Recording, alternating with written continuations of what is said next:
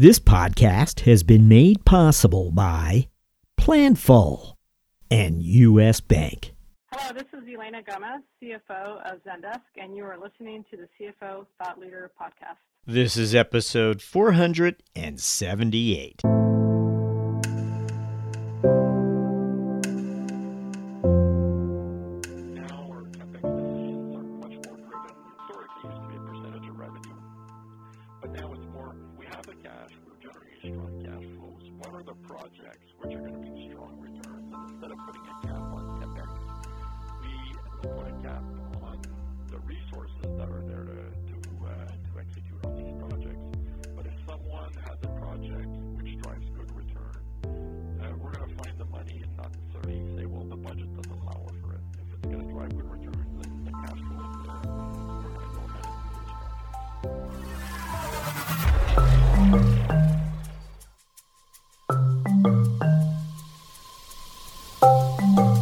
From Middle Market Media, this is CFO Thought Leader, where we speak to finance leaders about driving change within their organizations. Hi, it's Jack Sweeney. On today's show, we speak to Sebastien Martel, CFO of BRP, a manufacturer of recreational vehicles such as snowmobiles, watercrafts. Back in 2003, when Bombardier Inc. announced it was selling off its recreational products division to a group of investors, including Bain Capital, Sebastien Martel phoned up the CFO of the newly formed unit and expressed interest in joining his team. Martel was hired. How's that for making an entrance? Who needs recruiters? He joined the company. And of course, 12 years later, he was the CFO. Our episode begins after these words from our sponsor.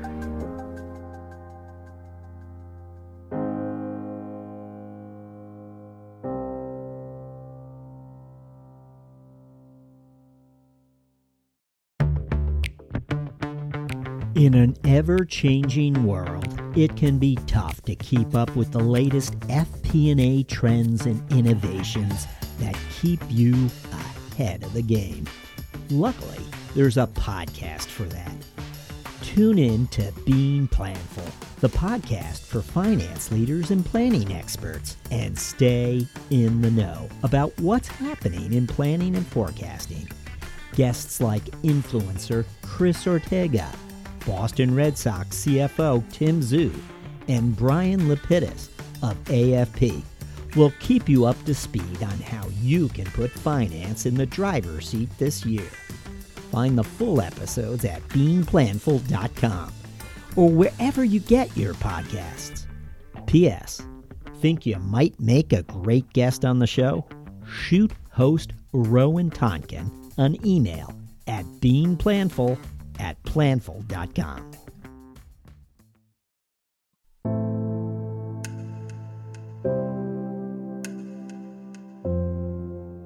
Hello, we're speaking with Sebastien Martel, CFO of BRP, headquartered in the Canadian town of Valcourt, Quebec. BRP is today a leader in the world of power sports vehicles and propulsion systems. Think vehicles that move on snow, water, asphalt, and dirt. BRP operates manufacturing facilities in Canada, the U.S., Mexico, Finland, and Austria, and it today has a workforce of more than 10,500. Sebastien, welcome. Thank you, Jack. Good morning. Seb, good to have you with us. As always, we begin by asking our finance leaders to look backwards for us and share with us what they believe were those experiences that prepared them for a finance leadership role. What comes to mind for you as you look back? Yeah, well, actually, yes, I do have three pretty relevant examples of what, I guess, shaped me today as a CFO. The first one is early in my career. I used to work for Arthur Andersen, and being an auditor exposes you to, obviously, many companies, many CFOs, CEOs as well. And so you see how businesses are being run, what are the various business models, and that'll increases obviously your business acumen. But also when I was at Arthur Andersen, I did spend a year in Silicon Valley. It was back in 2000. And there were many startups with a technology boom, and they needed auditors. And so they offered the opportunity to go there for a year, which I took. And it was a great learning experience. One, learning U.S. GAAP versus Canadian GAAP, but also learning the different business challenges that startups were facing. Also, I did audit a few VC firms, so understanding how VCs were running. It was a very, very good good experience, which some of the things I learned there I still apply today. The second one was coming to BRP. It was done via a cold call to the CFO back then. I had worked on similar engagements of spin-offs when I was doing some auditing, and so when I saw the news that the Bombardier company was spinning off the recreational products business, a light went off in my head and saying, wow, this is a great opportunity, and I think I could help this company. And so I picked up the phone and I called the CFO back then and offered them my services. I told him I knew he was in trouble, and this is where I could help him. And a few months later, I landed at BRP. And the third one is leading the IPO for BRP. I was in a strategy role, and the CEO back then asked me if I wanted to lead the IPO. So bringing in finance, strategy, legal, etc. And that was another great learning experience, getting exposed to analysts, getting exposed to how the market perceives BRP. That I guess set the stage for me to be a more efficient CFO when I was named CFO 5 years ago. One story where you picked up the phone and maybe it was an abbreviated edition. You called the CFO and were able to make that connection where he said, yeah, we should get him on the team. I mean, am I stating that correctly? I'm sure there was more involved to it, but well, obviously I didn't get a hold of him the first time, so there was a few calls that happened, and I talked to his EA a few times before I actually made it directly to him. But that's how it went. I covered my experience, what I had done in the past, and the fact that I had worked on similar transactions in public accounting. And could give him a few examples of where I could imagine that things were being tough. Obviously, helped them, sell the credibility of my story. And a few months later, I was working for BRP. So, and yes, it's a gutsy move, but again, I was convinced that I could help the company, and I was convinced as well that on a professional side, it was a great challenge for me, and that's why I took the call, and I took the phone and called him. And when you hung up the phone that day, were you confident that it went well? You might not have known what the outcome would be, but you were like, okay. Yeah, well, I actually told I told my wife, I said, well, I think you get ready, we're going to be moving. That's what I told her. So you were pretty confident. Also, with you're being chosen for the IPO, what was it that, did you throw your hat in the ring? Were you the obvious choice already, or did you, in some ways, reach out to make sure they saw you were interested? Well, yeah, obviously I had been with the company for 10 years in a finance role for quite a bit, but now I was currently in a strategy role, reporting directly for the CEO. So we had obviously a lot of interactions, and so he knew me quite well if he named me head of strategy for BRP and understood my business acumen, my financial acumen, and my ability to connect the dots and present a story. And these are the factors which I guess facilitated the decision making. But it was a discussion I had with the CEO back then.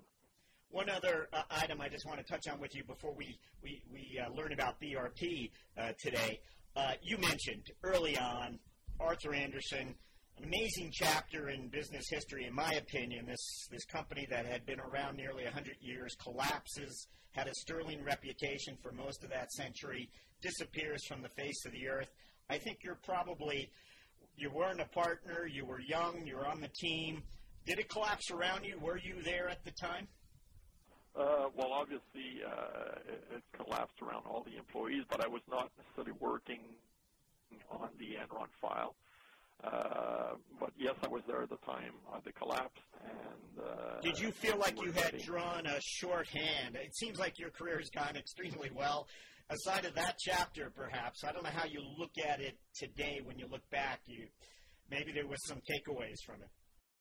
Well, again, would I be in public accounting today if Arthur Andersen was still there? I mean, the firm was a great firm, as you said, great reputation, really pushed the young guys and girls, if I can say, on the team to excel, and that's what was recognized. And so obviously my experience at Arthur Andersen made who I am today. But obviously, and it was a transition where we moved to another firm in Canada, and I mean, they welcomed us with open arms and they were happy to get the new talent pool. Yeah, the value in getting this new talent pool. And the experience that I had at Deloitte was also a very good experience. But the reason why I kind of left the public accounting firm, I had learned what I wanted. I was very good in financial reporting and accounting and auditing, and I believe that these skills were skills that I could help a business grow as well, and bring the business acumen combined with that. And so that's why I was ready to move to a new opportunity or a new challenge. All right. The CFO role was years away, and then suddenly you're walking through the door. You had time to understand the finance function within this new company and spin-off that it was. You had time to understand the management. I'm wondering, you arrive, did you reorganize finance? Did you have a roadmap?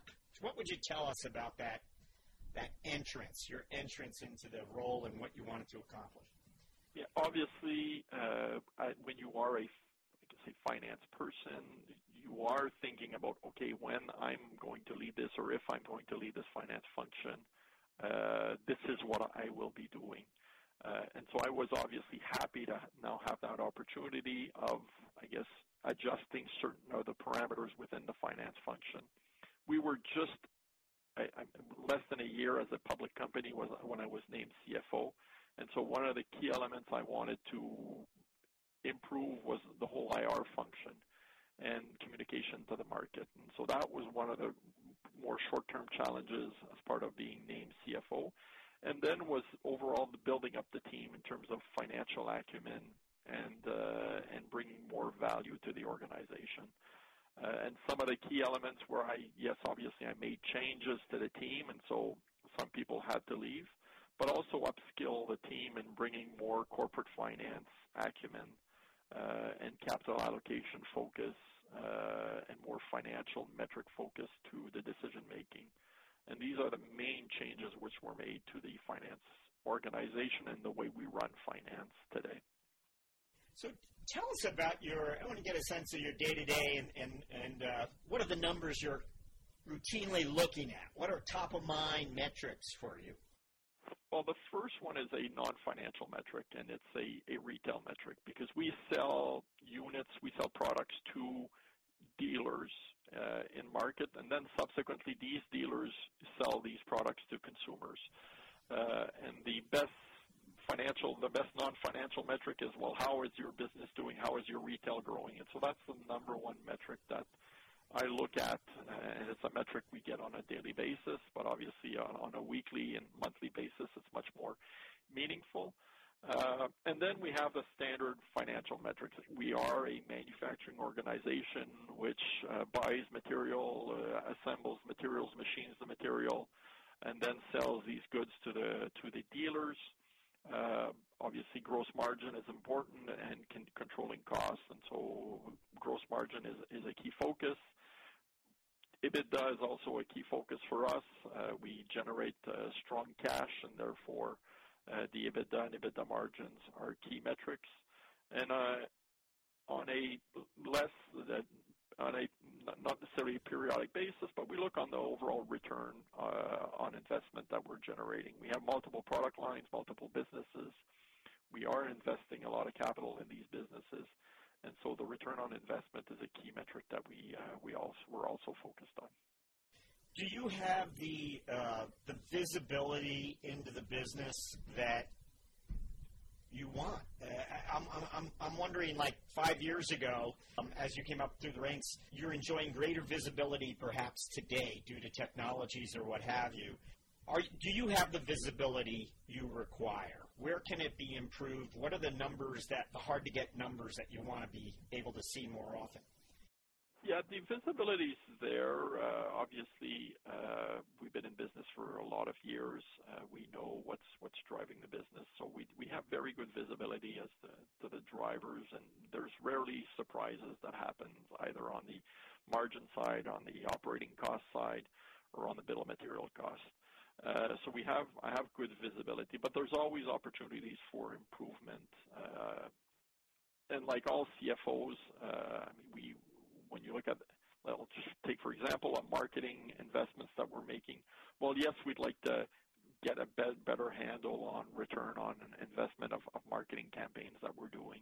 And so these are areas where we're working with the team to improve and get a better read on, okay, what was the result of this marketing campaign, and it did generate the sales that we wanted to generate.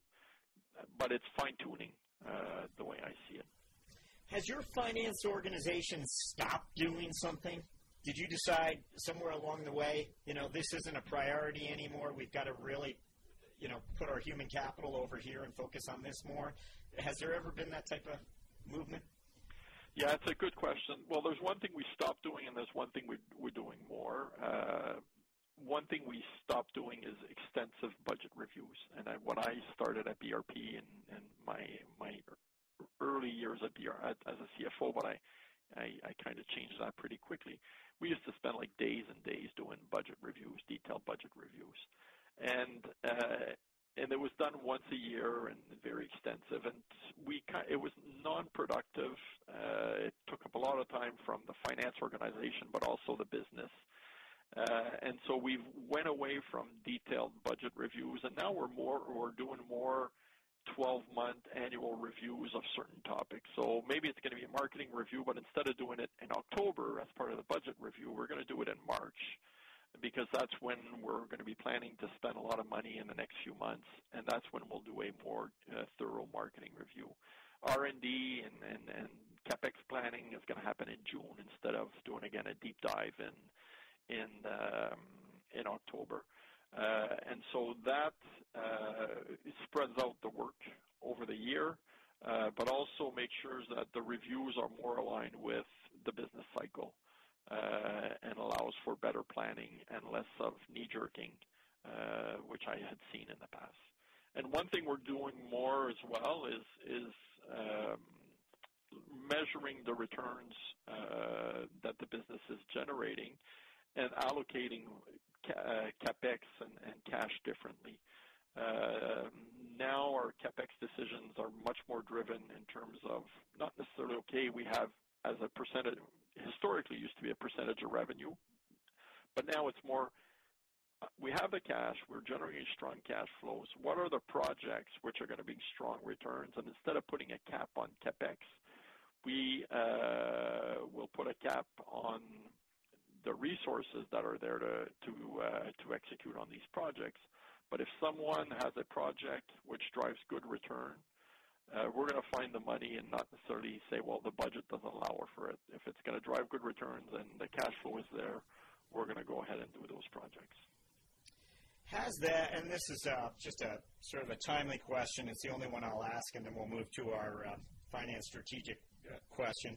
I'm wondering, can you share any thoughts on whether the mindset of the current U.S. presidential administration has caused BRP to respond in some way, strategically, the finance, measuring risk, what have you, whatever it might be? How has it responded to that?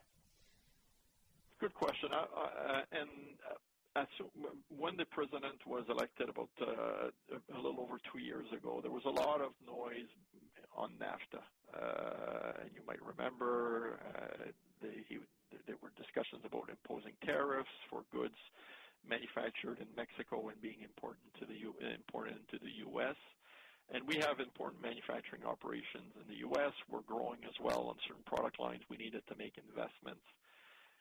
And we looked at various scenarios and saying, okay, should our next plant be in the U.S., yes or no, and what are the implications? But there were so many variables that could move the needle, and these variables were, well, what's going to be the tax rate for U.S. operations? What is going to be the minimum NAFTA content that's going to be required? And also, what are going to be the penalties if you don't comply with the new NAFTA rules? And as a power sport manufacturer, we are a small player in the overall automobile industry, and we had the feeling that any changes to NAFTA would be so material to the auto industry and could have an adverse impact on the economy that we decided to run our business as with the conditions we know today. And given the ability that we have to open up new plants or modify our supply chain quite rapidly, i.e. within 12 to 18 months, we said, let's run our business as we know today. And if the conditions change and they're firmed up, and we'll adapt our business model if needed. And that's the story that we held with the market. And initially they were a bit surprised, but after a few quarters, they understood what was involved. And in the end, the fact that we stayed our course was the right decision. And so our approach to this is until you get clarity as to what the changes are, run your business the way you know it, make the decisions with the conditions you know, and then if you have to change your business decisions based on the new business reality. And it's been a winning situation, and trying to gamble as to what the outcome is going to be. Interesting. Thank you for answering that question. Okay, so we're going to ask for a finance strategic moment. This is where we ask finance leaders to look back and think about when there was a moment of strategic insight that your unique lines of sight into the organization afforded you. You saw a risk, an opportunity, whatever it might have been, and led you to maybe change the direction of the company or maybe just your team, whatever it might have been. Does a finance strategic moment come to mind?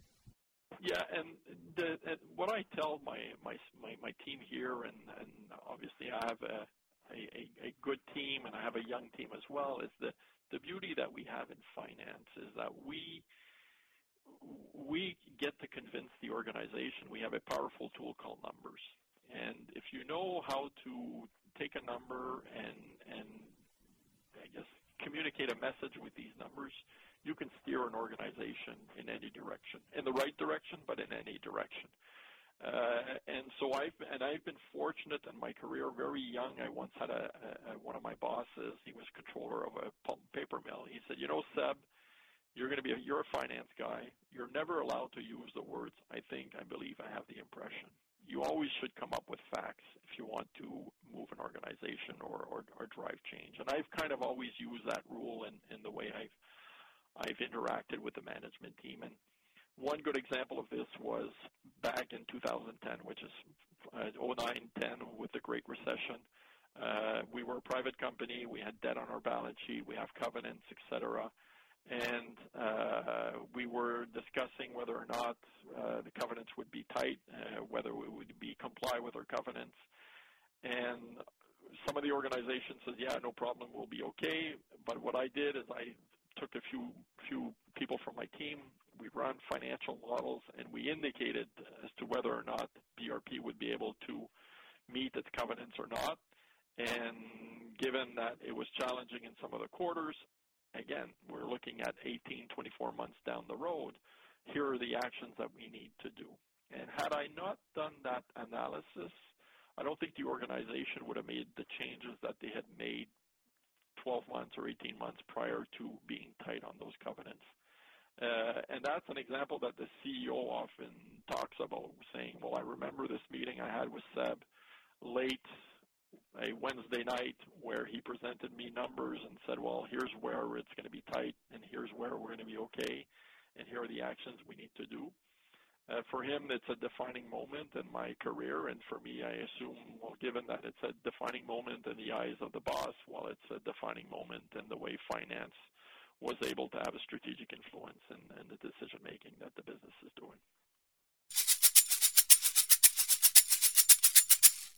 When we come back, we enter the mentoring round with CFO Seb Martel.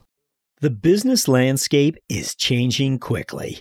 As the pressure to manage expenses efficiently and strategically increases, you need solutions that not only help drive down costs and improve efficiencies, but meet the changing needs of your business. At U.S. Bank, we can help.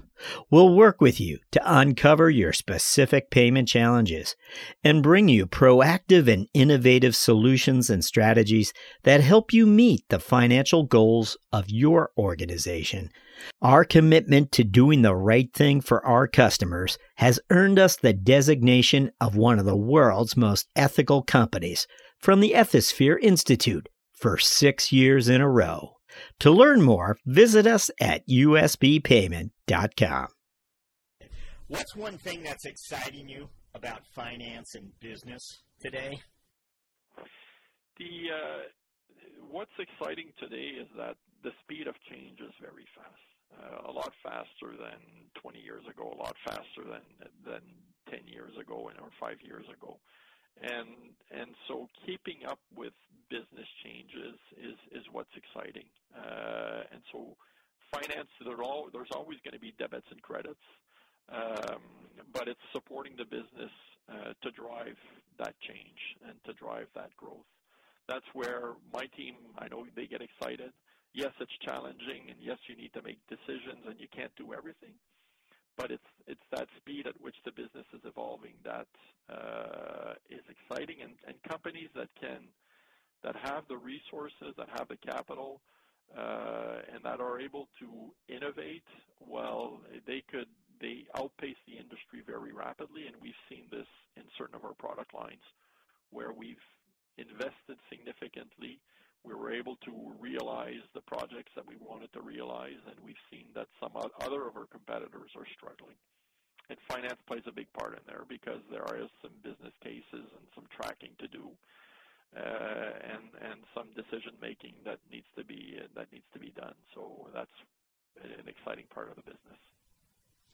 Okay, so going back to when you first entered that CFO office for the first time, we always like to ask for that missing piece of advice that you wish someone had whispered in your ear at the time. And again, you had just been through an IPO only months earlier. You had succeeded in multiple ways, but at the same time, there had to be that one piece of advice that somebody could have given you as you entered this leadership role where really in finance, there's no one left to turn to. Yeah, and it's funny because I think 18 months after I was CFO, I remember a meeting with the audit committee where we talked about the job and how things were going, et cetera. And the way I qualified the CFO job, it's an HR job. And yes, you're there, you'll make decisions, and you'll try to guide the organization. But when the company is a $5 billion company and you have over 250 people in finance, obviously you don't want to make all the decisions, and you're not in all the meetings, and you're not providing guidance to the business as to where should we go left or should we go right. And you're only as strong as the team that's under you. And if someone had told me, 10 years ago that the CFO job is an HR job, first and foremost, that would have changed some of the decisions that I've made in the past. And today I still think that yes, you need to have strong financial acumen, good business sense, good communication abilities. But the number one thing is, do you have the right team? And it's building that team and make sure they develop as well over the time, and that they develop the people under them as well. Do you have a personal habit or routine that you believe in some way has contributed to your professional success? Yeah, I guess I could say I try to balance the work life and the personal life. People often have the impression that I work 70 hours a week, but I actually take the time in my calendar to keep some time for I'll call it me time. And being active physically it helps you tremendously in being efficient in your job. And that's something that is dear to me, and so I do reserve some time in my calendar.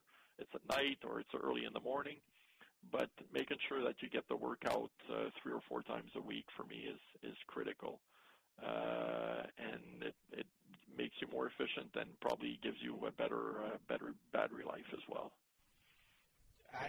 Forgive me if I'm setting you up here, but do you own a Skidoo or a Lynx or? I owned last year. I used to own for the last 2 years personal watercraft, Sea-Doo watercraft, which my kids love. Now this summer we're going to have 2 Rikers, which is a new on-wheel 3-wheel product that we've introduced. So I'll have that in my garage this summer and next summer. So yes, every year I absolutely have our BRP products. My geography's not too great here, but would you use those on a Canadian lake, I would imagine, or are you coming Well, out? it's an on-road. The watercrafts are on Canadian lakes and even the ocean, but the Riker is going to be on the road. And we have a dirt road version, so we'll be doing a bit of dirt road as well. Okay, we're up to our final question. What are your priorities as a finance leader over the next 12 months? The number one priority, again, I don't want to sound like motherhood and apple pie, but it's focusing on the team and building the team. You never have the right team. There's always areas where you need to improve. And so it's talent development and building the team. And the other one is helping the organization with the growth projects that we have. There are many growth opportunities that we're looking at. Obviously, there's some prioritization, but it's making sure that we're deploying the capital in the right areas in order to drive the growth that we have the ability to drive because, again, BRP is an innovation company. We invest a lot in CapEx and R&D. We've been very successful because of that, and we are going to continue focusing on that, and that's the priority of the finance team in the next 12 months as well. Seb Martel, thank you for joining us on CFO Thought Leader. Thank you very much, Jack. Have a good day.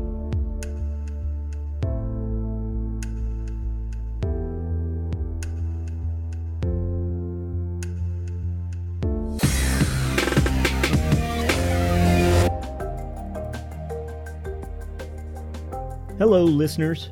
Do us a favor. Be certain to subscribe to CFO Thought Leader on Apple Podcasts, or if you're an Android user, check us out on Spotify or Google Play. If you like the show, please recommend it to a friend. Oh, and by the way, the CFO Yearbook 2021 print edition debuts on Amazon this quarter, featuring 100 profiles of finance leaders from our 2020 season. Would you like to learn more about our CFO guests? Order the CFO Yearbook 2021. Thank you for supporting our efforts to bring you career journeys of CFOs driving change.